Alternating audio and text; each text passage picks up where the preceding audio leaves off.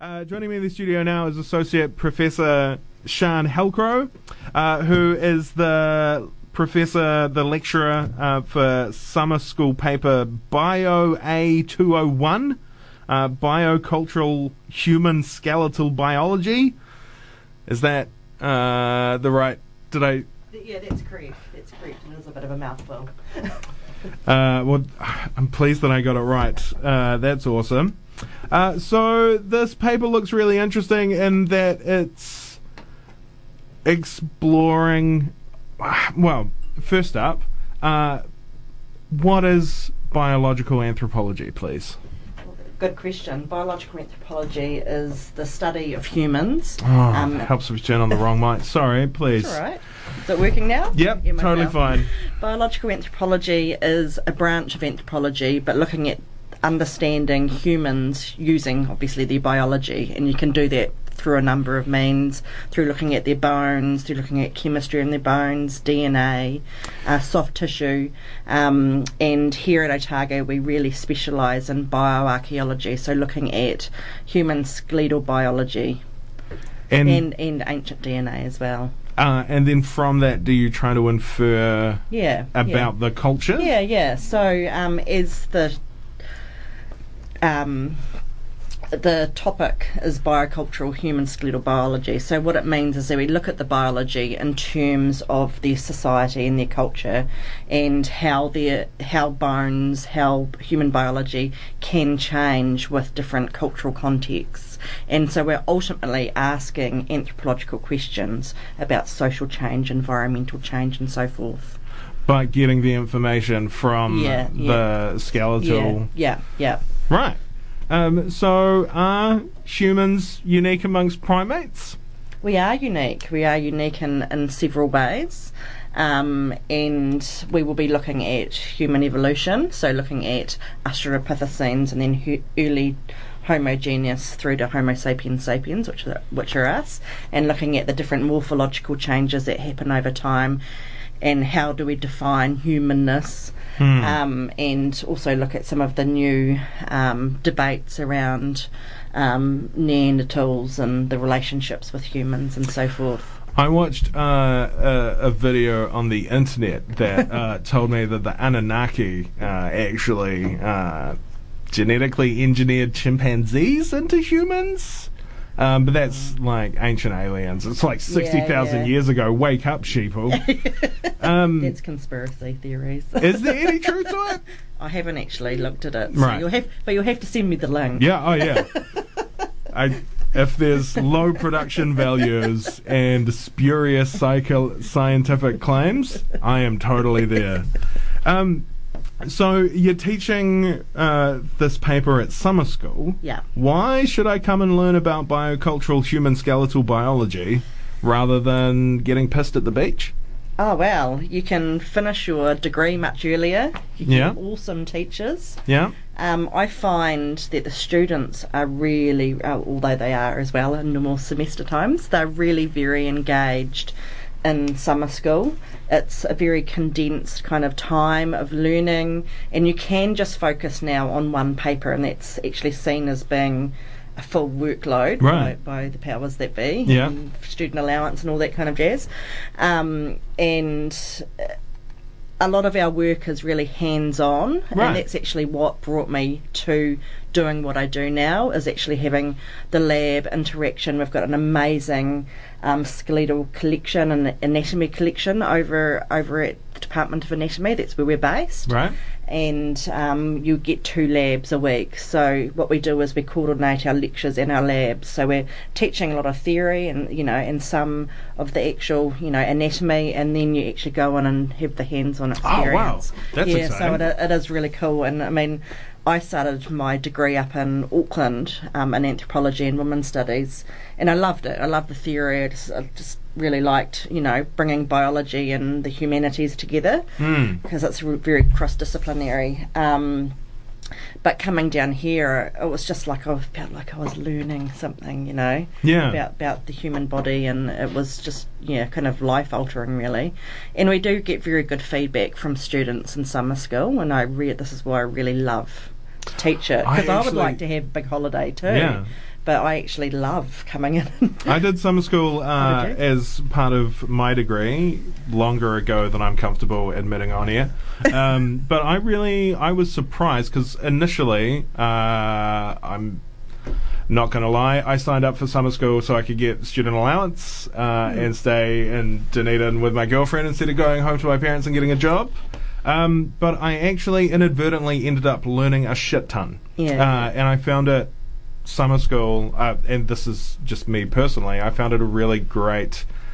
I felt that summer school was like the college experience that Hollywood sells us. Like, that it was actually quite a focused... lots more interaction. Yeah, a lot more interaction, with the teaching staff and also with the material at hand, and also you... without the same distractions. I think some of my best grades were actually in summer school. Yeah. I did the same thing. I did summer school up in Auckland, and I remember I did 2 papers, and that was pretty full on.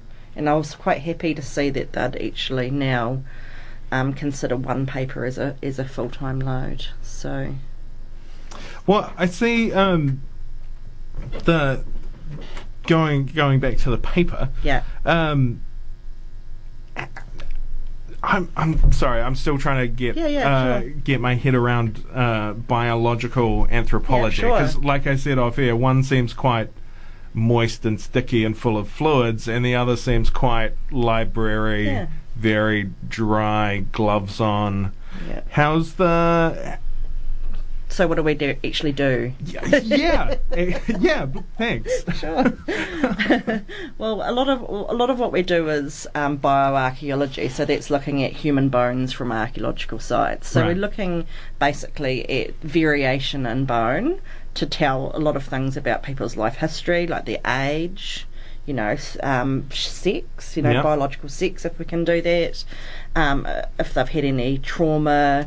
And we actually have a bit of a forensic assignment in there, so that you're actually given like a bag of human skeletal material, and you're asked to act as a forensic anthropologist to see how many individuals they were, if you can tell anything about their life. So basically you're trying to look at variation in the morphology of the bone, to look at their life histories. Right. And also, as we talked about before, looking at human evolution, so looking more at our evolutionary past and how we are different from other primates. Is there a difference? I noticed variation in morphology amongst human populations. Yeah. Is a human, or can you tell from a skeleton that this is a human from Asia and this is a human from Europe, or there are some ways to do it, and this is what biological anthropology, which used to be called, and people still in the US call it, physical anthropology. So they're very interested in looking at physical characteristics, particularly focusing on the skull and the cranial morphology, and looking at human variation in that way. So it is possible to do that, but there is always a lot of variation within populations. But it is quite important to recognise human variation in morphology. For example, if we're asked to go and do any forensic work here, we have to figure out whether it's prehistoric or contemporary. Right. So knowing what the Polynesian kind of skull may look like compared with European skull may be useful in that context. Right. But it's generally not really what we research. Right. It's kind of a bit old school. Okay, cool. It sounds like a really interesting mix of biology, anthropology, and forensic methods. Is this like Neolithic CSI? So, yeah. Well, actually, what we do as bioarchaeologists is apply the same methods that people in forensic anthropology do if you're looking at the skeletal remains, because they're working out the biological profile. They're looking at, age, sex, stature, any unusual morphological characteristics, and looking at taphonomy, like how the bones may change. Sorry, what was that word? Taphonomy is looking at how the bones may change within the burial environment. Those are all things that we do in bioarchaeology and biological anthropology, and other ways in which forensics may look at individuals as using ancient DNA analysis, and we also have some ancient DNA analysis taught in this course. Wow, so it's going to be a mix of book learning and hands-on lab hands-on white coats. Yeah, we do actually have to wear white coats. Sorry, that was an example, but also good to know. Yes, we do have to wear white coats. We work in a large, what's called the histology classroom, and we've got, as I said, an amazing resource over in the Anatomy Museum. So they bring a lot of the material from the Anatomy Museum down to the histology classroom. It's a great learning environment. So we always have the lecturer there throughout the whole lab time. We don't nip away, we want to be there and talk to the students, and we have demonstrators as well helping with that.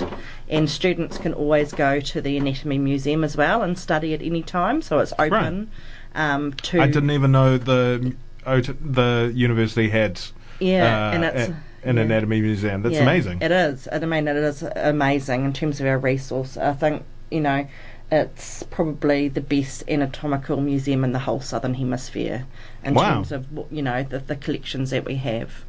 That's amazing. Well, thank you very much for your time this morning, Sian. The paper is... I just enjoy saying the sentence. Biocultural Human Skeletal Biology, Bio A201 at Summer School. Details for summer school is on the University of Otago website, which is otago.ac.nz, and pretty much you can sign up until the middle of December. I think. That's right. Yeah. So and you can sign up from today. So. Oh right. And if you want to talk to any of us, just email summer school and they'll get in contact with us, and I can talk with anyone about the paper. Great. So you get the full academic experience, but condensed into 6 weeks. Yeah, that's right. Yeah, that's amazing. Awesome. Well, thank you very much for your time.